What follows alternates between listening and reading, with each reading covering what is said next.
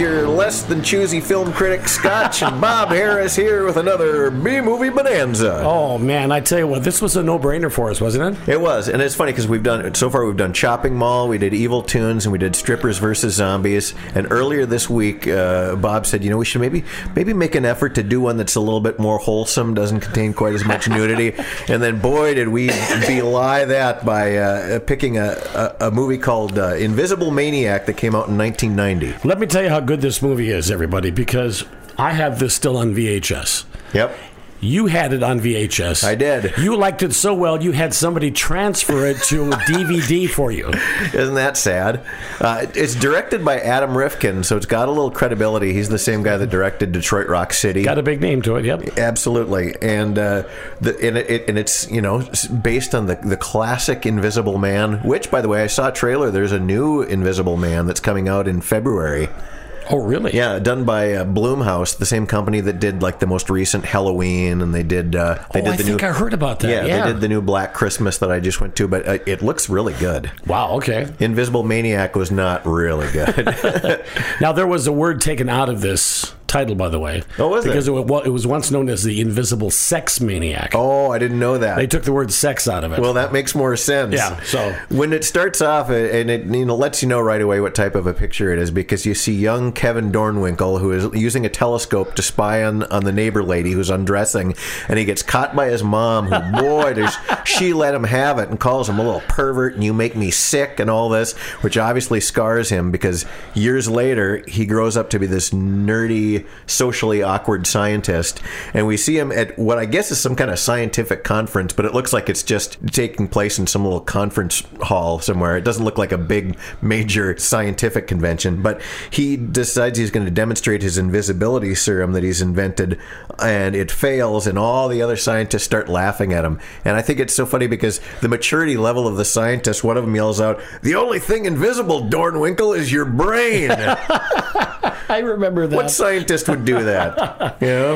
And it's the standard procedure when it comes to things like this, because they test it out on an animal, and then all of a sudden, bam! Yep. It's got to go into his veins. Yep, that's he right. has to become invisible. Well, first of all, he attacks the scientists who are like laughing at him and ends up killing somebody, I think, because they put him in a psychiatric hospital, and he escapes, and then he becomes a school teacher, right? Yep. He goes and becomes high school teacher, like a high school physics class, and the students are the most unlikable group of kids I've ever seen in my life.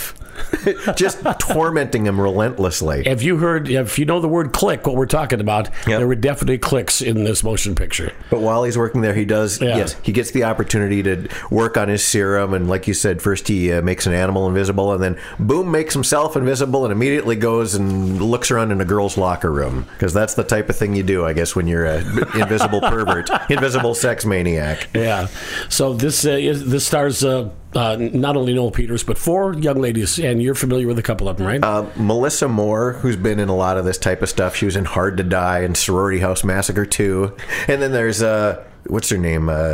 Savannah. I'm trying to think of her. Shannon Wilsey is her name. Yeah. Who's not alive anymore. No, she's the one. She, by the way, this is so funny. Well, I shouldn't say it's not funny, but the way of her demise that comes in is so stupid. It's just unbelievable. But she is in the shower, and she does have a wrenched shoulder. She wants to soak it up and get it nice and hot. And then something happens to her. They throw a radio in there. Are we going to tell them? Spoiler alert, a little late for it now. What, in 1990? That would be, 29 years? Yeah, I think at this point, we've... If they haven't seen it yet, no spoiler there. So yeah, she gets that's the thing. It's more fun than it should be, because there actually are some pretty unique kills in there. That Bubba getting force fed a sandwich, and you actually see it getting stuffed down his throat, and Betty gets choked by a fire hose, and then the electrocution by way of radio in the shower. I thought that was a good one. It is in a way. I mean, even though it's kind of it's a B theme to it for sure, but there is some interesting effects when you talk about the hose and that type of thing. They do some interesting stuff. And the part when there's a part where they shove his head into a fish tank, and you can actually see the outline, or is it his head or his hand? You actually see the outline in the water, but you don't see the hand. I thought that was pretty cool. That's neat. I don't recall that at the moment, but I'm not doubting you at all. But there was one incident though where he does do a jump. He just and stomps on something. That was kind of gross, but you didn't see anything. No, you don't see it. Yeah. Being it's the late 80s, early 90s, of course, they have Kevin Dornwinkle, the evil professor, saying a few kind of Freddy Krueger-ish type of lines as he's running around and killing the kids. So I thought some of it was kind of clever. He had the most bizarre laugh, though, that I've ever heard. It was so weird. It was pretty over the top, wasn't it? Oh, my word. And also, you have a very, like a creepy mute janitor. And then I think some of the laughs come from the oversexed principal, who I think it's a female principal. Oh, yeah. She's probably one of the worst actresses. The way she delivers the lines is so awful. But she was in there for other reasons, obviously, than her acting abilities. She's been in different types of movies than be one like this. Let's put it this way. Okay. I believe she has anyway. But I still, in spite of all of its flaws, I have to say this movie has made me laugh many times over the years. I had it when it first came out on VHS, and like Bob said, years later, I actually tracked somebody down who had a DVD burner so I could transfer it to DVD, because you can't purchase this movie on DVD. It's never been released on DVD. Never been released, yeah. No. It's one of those deals, too, back in the earlier days where they were actually sending me movies to review, and I was giving them short little reviews and sending back, and all of a sudden this one, they say, hey, do you want to look at Invisible Maniac? So I looked at the story and I said, oh, they got to be kidding me on this. Yes, send it to me. I'll take a look at it. And you're right. You get a lot of great laughs in this. It's kind of a precursor to, there's a movie called Hollow Man that came out with, I think, Kevin Bacon.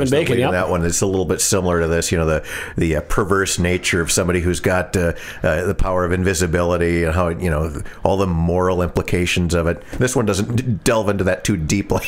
I don't think it takes itself very seriously, but I'd recommend checking out Invisible Maniac if you're in for that sort of thing. I did find one quote in an interview with E! Magazine, the Hollywood Story, I should say. They had Billy Sheehan recounted how Wilsley was utterly humiliated during the film's premiere.